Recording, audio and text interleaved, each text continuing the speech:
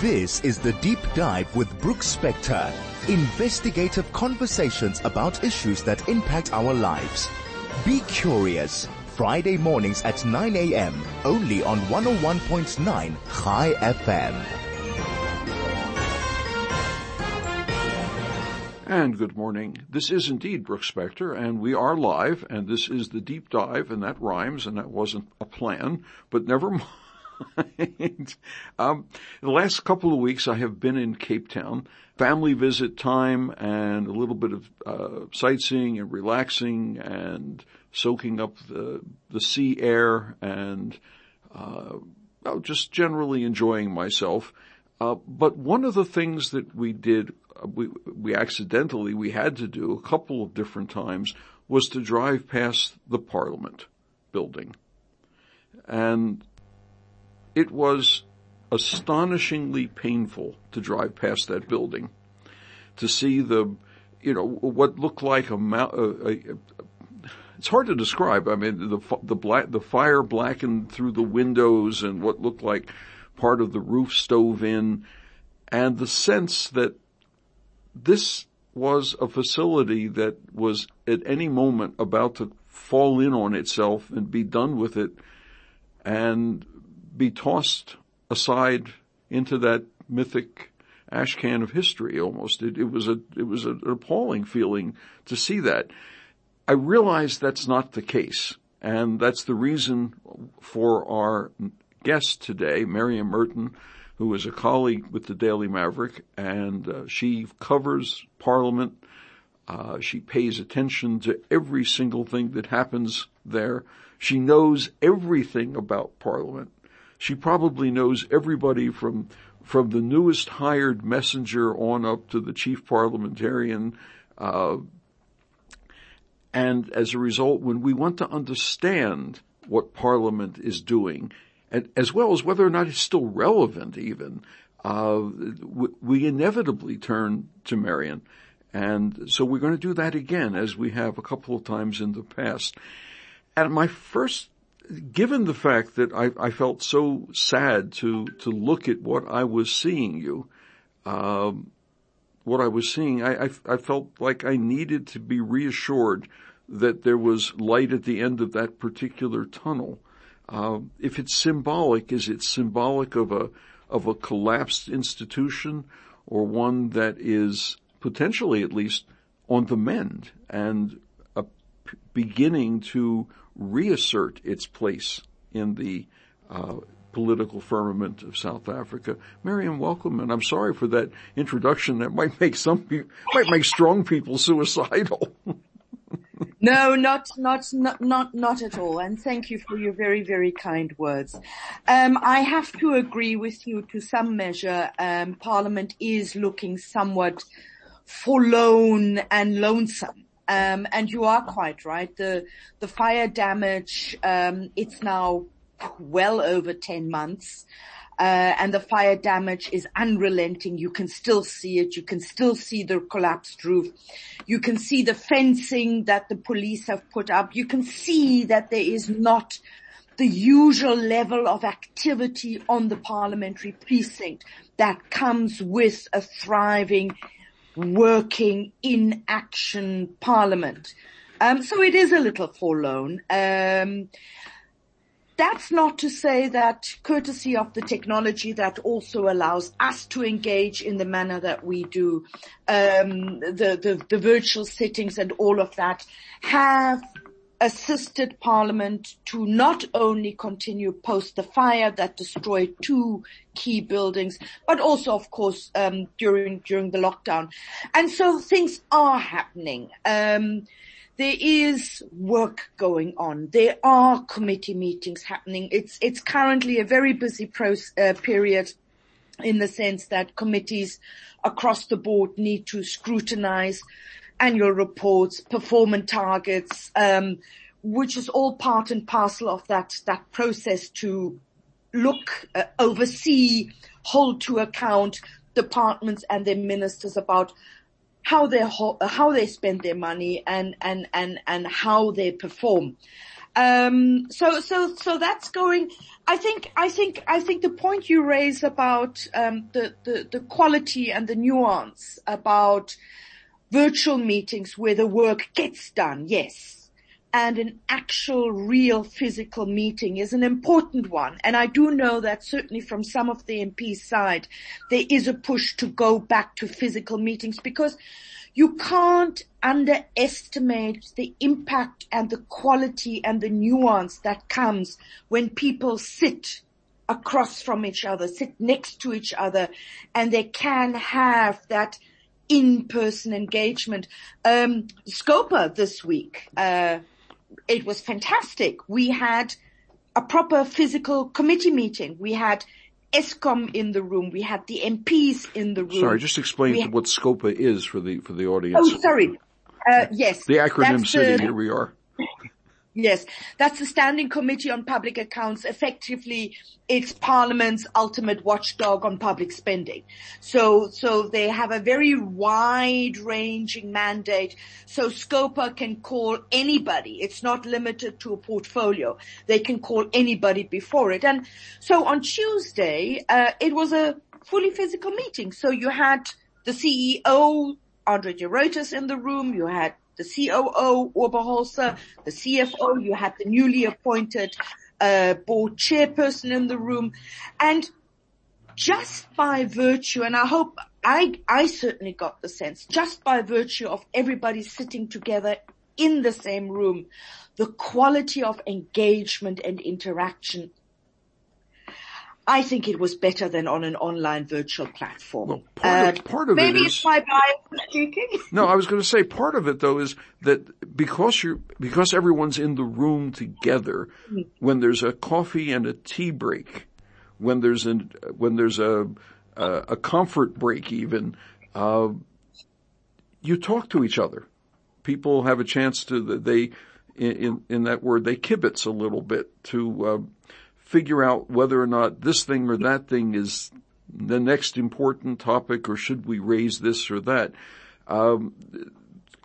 Parliaments worldwide have some of their power in that intangible thing that comes out of the meetings in the corridors and in the break rooms.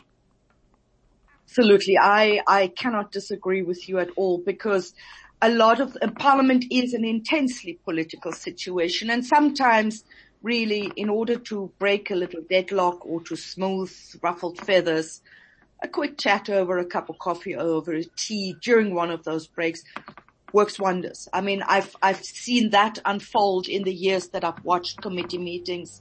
I know this is a truth. It's important, and I think it's also one of the reasons a lot of parliaments across the world and also in our own continent have returned to full physical meetings a long time ago. COVID, yes, it had been a factor, and of course now with the National Assembly burnt and a key link building towards the old Assembly also severely damaged. It is tricky, but look, I always would like to think plans can be made. We and our politicians and generally we say we're a resilient people and we make a plan. And maybe it is time to make a plan. As I said, I was struck by the qualitative difference in a good way at the Scopa meeting earlier this week. We're speaking with Marianne Merten. She's the member of the Daily Maverick who watches over Parliament like the proverbial hawk and pays attention to not the hawks, but a hawk. Sorry. But first, we have a message from one of our commercial sponsors. This is the Deep Dive with Brooks Spector.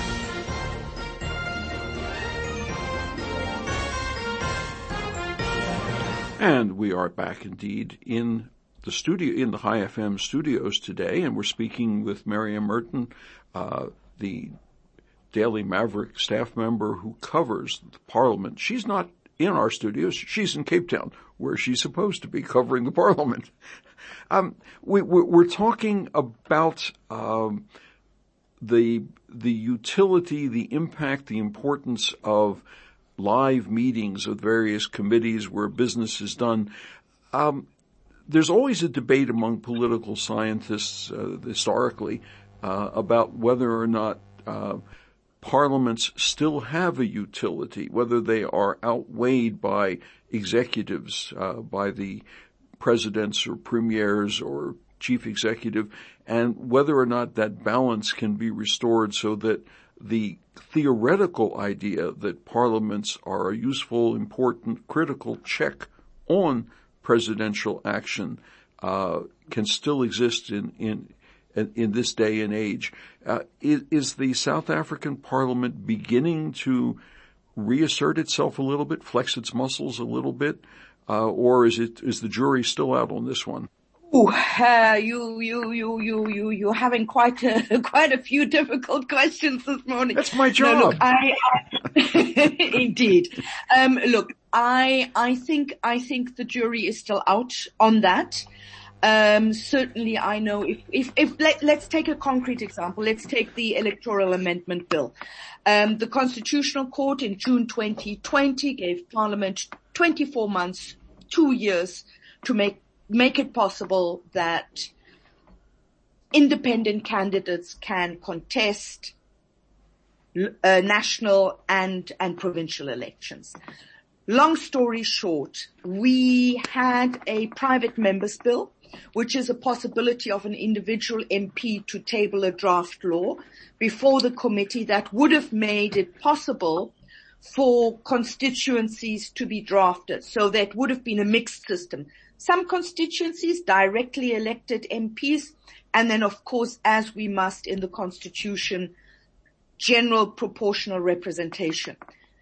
Nothing happened on that. The ANC, which dominates in terms of its numbers in Parliament generally, and each committee, decided to sit and wait for the Home Affairs Minister, Aaron Maxwaledi, to table his bill.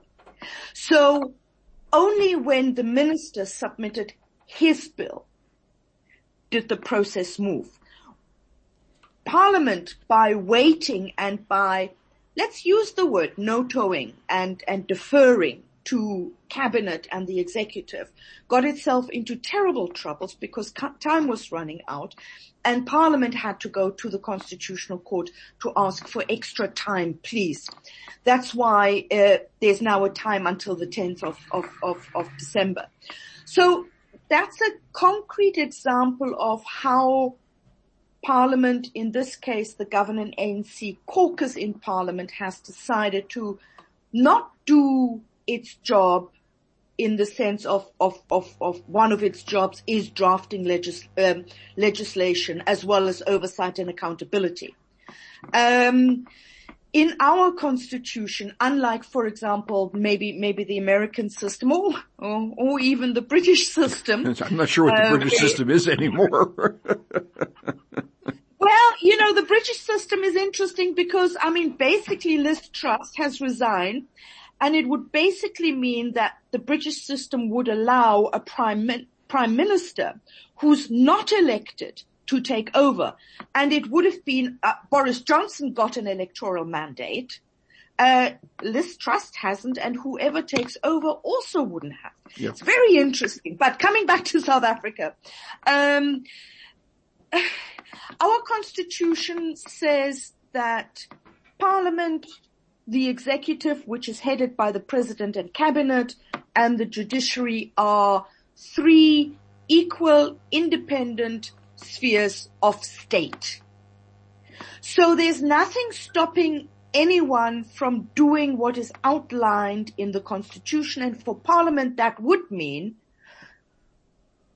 drafting laws, getting laws done, holding to account and oversight, not just over the cabinet, but over any public entity. With or without the blessing of the executive.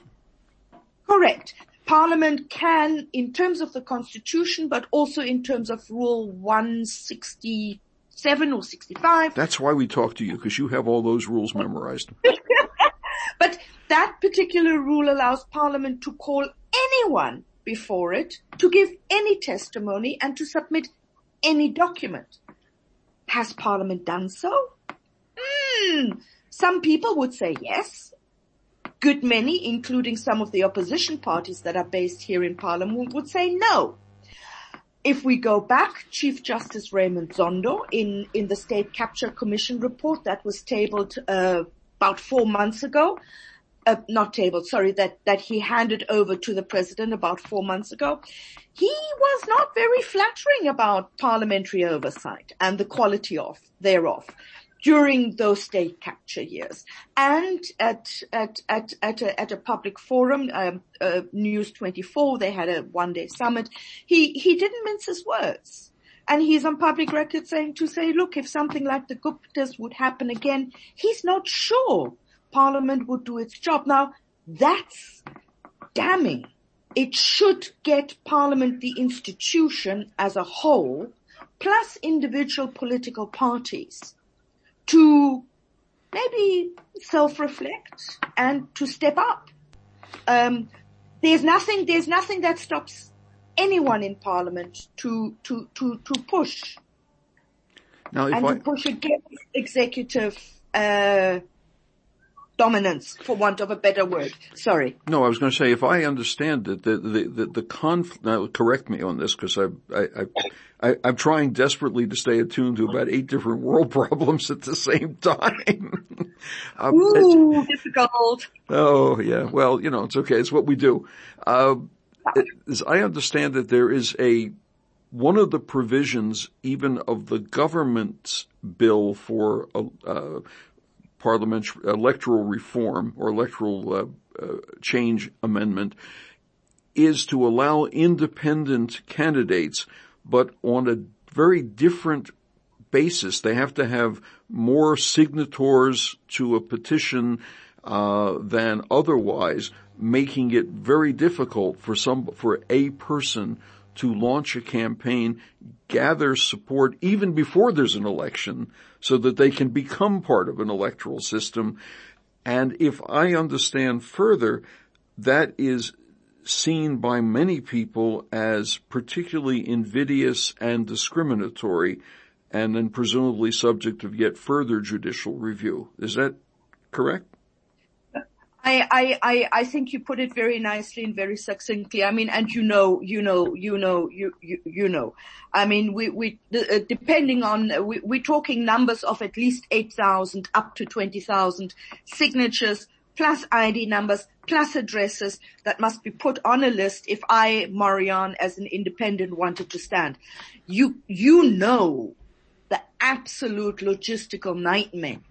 I mean, how do you even begin to get 8,000, 20,000 signatures with ID numbers together and then submit that to the IEC? Plus, as an independent, I would have to pay the same amount of deposit as a political party. For each individual person running, is that right? Well, I mean, independents by nature are particular people.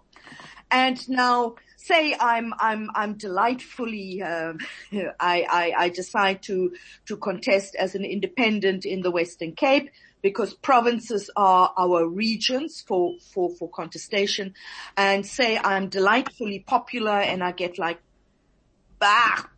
1 million votes. Everybody loves you. You know what? We're talking hypothetically here. So I got 1 million votes, right? I actually only need, say, 40,000 or thereabouts for a seat in Parliament. The 960,000 votes basically are wasted, for want of a better word. Where do they go? They go to a pool and maybe they'll be reallocated. But if I were a political party, so I'm the leader of Marianne's political party, Marianne's political party gets 1 million votes in the Western Cape. That would be a good number of seats, which I would be able to claim were I a political party. I think those are some of the issues around it. Those are the concerns that civil society has raised. those are the concerns that a lot of the opposition parties in Parliament, apart from the ANC and the EFF, and Al-Jamaa and the PAC have raised. And we'll see what will unfold now in the next 5 weeks or so when the process unfolds in the NCOP. That's the National Council of Provinces. Now, there's some sort of time limit by which this has to actually be decided, despite the inconvenience that may accrue to political parties or the government or individuals. No, absolutely. And Parliament has been given by the Constitutional Court until the 10th of December. Initially, the deadline had been the middle thereabouts of June 2022, and because of the delays, because the committee decided to wait for the minister's bill rather than pursuing its own lawmaking, it became very, very clear that the June 2022 deadline was just not possible, and Parliament had to take the bitter pill and apply to the Constitutional Court for an extension, and the Constitutional Court did so until the 10th of December. Now, all of this is in the act of setting up for elections in a year and a bit at this point, year and a half or so. Yes. The latest, the 2024 elections can be held are early August 2024. We had the last elections on the 8th of May 2019. Our legislative framework allows 90 days either way of that window. That means the latest early August. And look, I mean, the IEC also needs time to prepare. I'm not convinced that on the 10th of December, there is a law that is acceptable and will not be challenged in court if the president decides to sign it into law. Yeah, all of this makes me long for the simplicity of the late Van Zyl-Slobbert's proposal for a mixed, proportional, and constituency-based parliament with a simple process. Yeah. No, absolutely. And the interesting bit was that such a similar proposal was also taken on by the Home Affairs Minister's Ministerial Advisory Committee. It came up with two options. This was one of the options. It was the majority option in the report of the committee. One more person than the other option supported this one. Advisory committees being advisory committees, the Home Affairs Minister decided to go with the other option, the minority so-called option, which was very simple technical kind of changes to the law, which in retrospect actually haven't turned out to be this simple and have actually caused quite a lot of furore, and we haven't seen the end of it yet. So the possibility that the parliament, in whatever format it ends up being elected through, will it have more impact on executive decisions and oversight and control and monitoring of budgets, or will this simply push it into greater irrelevance as they squabble over the way in which they're constituted? That's the multi-million rand dollar, pick your currency, not the euro. Pick one that's strong. Look, it depends on. One of the reasons, the political cynic in me would suggest that we are looking at these minimal changes is precisely because it makes it difficult to introduce independence into the system. It means that the current status quo remains of political parties. That means the governing ANC is hoping to benefit et cetera, et cetera, et cetera. I think one way or the other, the 2024 elections will be a watershed. In many ways. Whether the ANC drops under 50% or not, we can't say at this point in time. We can only say that once the election results are in, obviously. So I'd like to stay away from that. But I think the likelihood of coalitions, the likelihood of a greater contestation, not only here at national parliament, but also within the provincial legislatures, is very likely. Whether that will lead to a determination to hold executives to account, whether that's the president and the cabinet or the premier and his or her MECs, that remains to be seen. I think the fundamental issue that not only the Chief Justice in the State Capture Commission report identified, but also analysts and political commentators, is that for as long as our public representatives owe their allegiance to their political party, and for as long as our public elected representatives depend on their political party for their post in Parliament, it's very difficult for them to step out. If then that public elected representatives' loyalty and dependence on the political party is tied with being the majority governing party, it becomes increasingly difficult to hold to account the people from the same political party. I'm hoping I'm explaining the dynamics. So there's no easy answer one way or the other, is what I'm trying to say. We're speaking with Marianne Merten, who is the parliamentary watchdog all by herself for the Daily Maverick. She knows everything, and that's why we talked to her about this. But let me take a quick break and talk to you about something almost as important. This is The Deep Dive with Brooks Spector.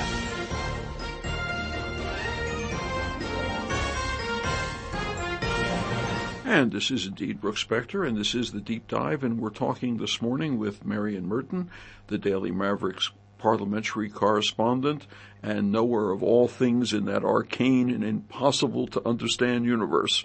I praise her because when she writes the articles that she does on these things, I come away saying, oh, is that what it meant? And I understand it better. And I realize it's so complicated. It's a whole area of study all by itself. And I enjoy talking with her because she makes it sound logical. If not necessarily, straightforward, but logical. And I appreciate her sharing her insights with us. We spent a lot of time speaking about the Elections Amendment Bill or bills as a metaphor for the tangles that are in Parliament, and I think that was important to do it. I want to shift the topic a little bit to something that's sort of aligned to Parliament, but I'm not sure precisely if it's part of Parliament's concerns, and that is the infamous Ministerial Handbook. And, it's Parliament's concern because it involves money. It's Parliament's concern because it involves the duties of office holders and the benefits thereto. But certainly over the last number of years, it has been carried out with the secrecy that would be appropriate for nuclear weapons planning. Well, not quite that much. No, but you know what? The one thing about that is, of course, the saying about the turkeys and the Christmas and turkeys not voting for Christmas. The Ministerial Handbook, as such, is not necessarily an issue for Parliament. Having said that, there is absolutely nothing stopping for example, the Public Service and Administration Committee to call the minister in and to say, what the heck? Yeah. Can you explain? That hasn't happened. What can't happen is for somebody to call somebody from the presidency in, because unfortunately, Parliament still does not have an oversight committee over the presidency, which is not only because of the opposition parties, but also now because of the State Capture Commission report, a gap that the recommendations is that this needs to be fixed. One of the reasons is that increasingly important because the last version that we had, that April controversial book that basically said to all ministers, deputy ministers, and let's not forget, it also applies to premiers and MECs in all 9 provinces.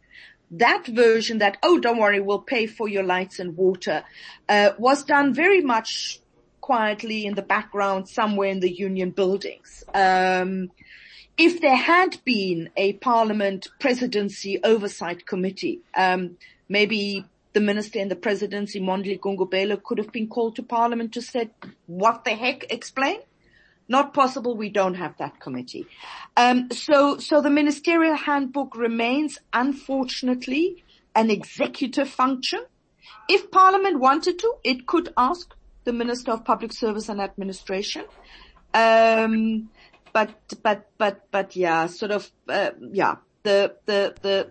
this time round, I must admit, the quietness and the behind the scenes, and let's not say anything publicly, was astounding.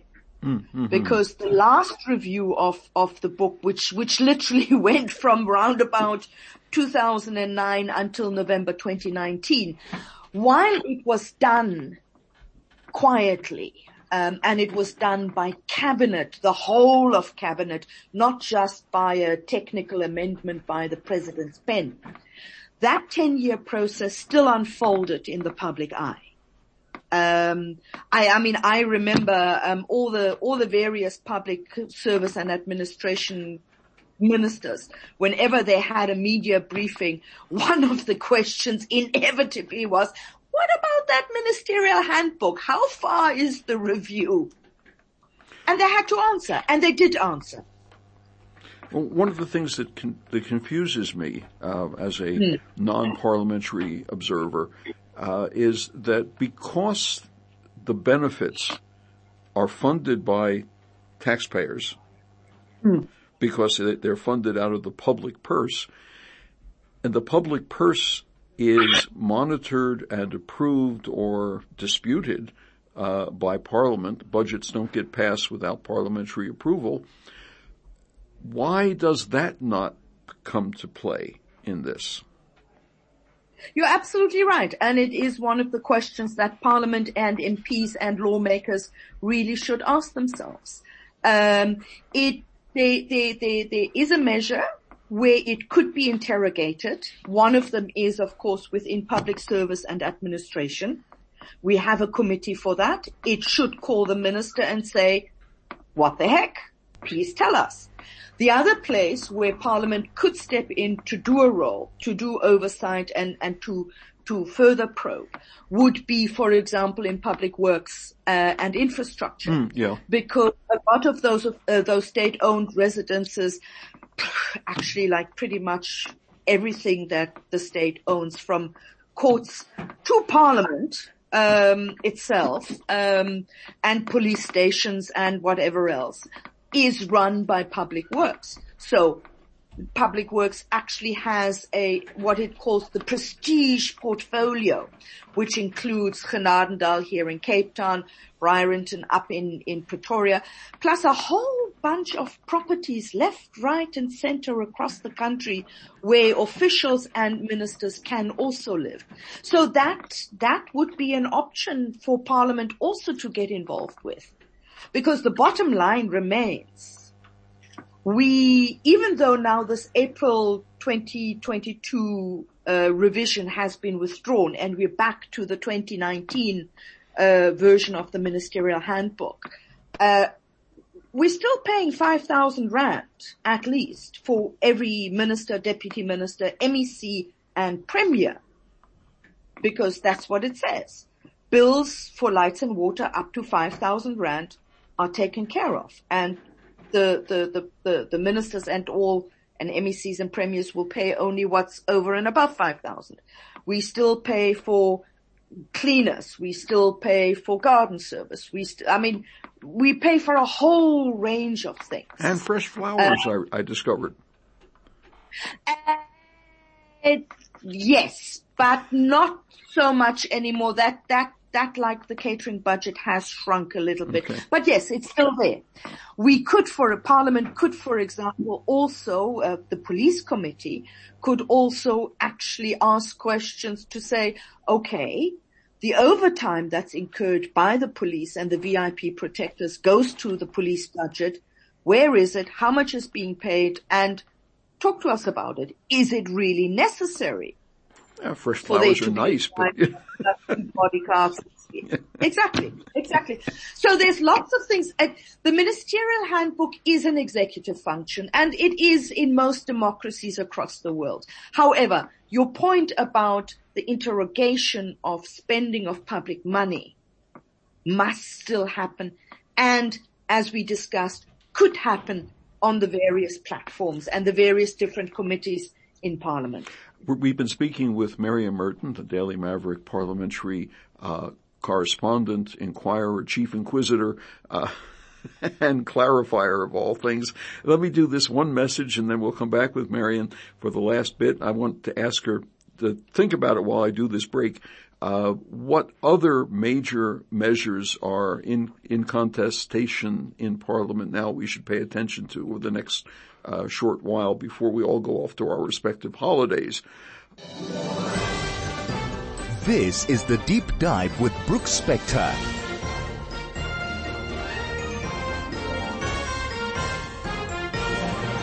And this is Brooks Spector, and we are with The Deep Dive, the last section, and we're speaking today with Marianne Merten, Daily Maverick's parliamentary watchdog, all by herself. And before we went to the last commercial break, or a commercial message, I asked her, besides all the things we've already talked about, what other important measures are being discussed, debated, considered, wrangled over, Greco-Roman wrestling in the corridors about?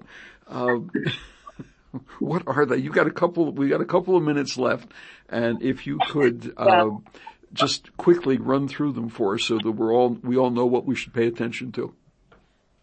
Any wrestling will get you order in the house and the order to be removed from the house. So let's not do that. Okay. I promise.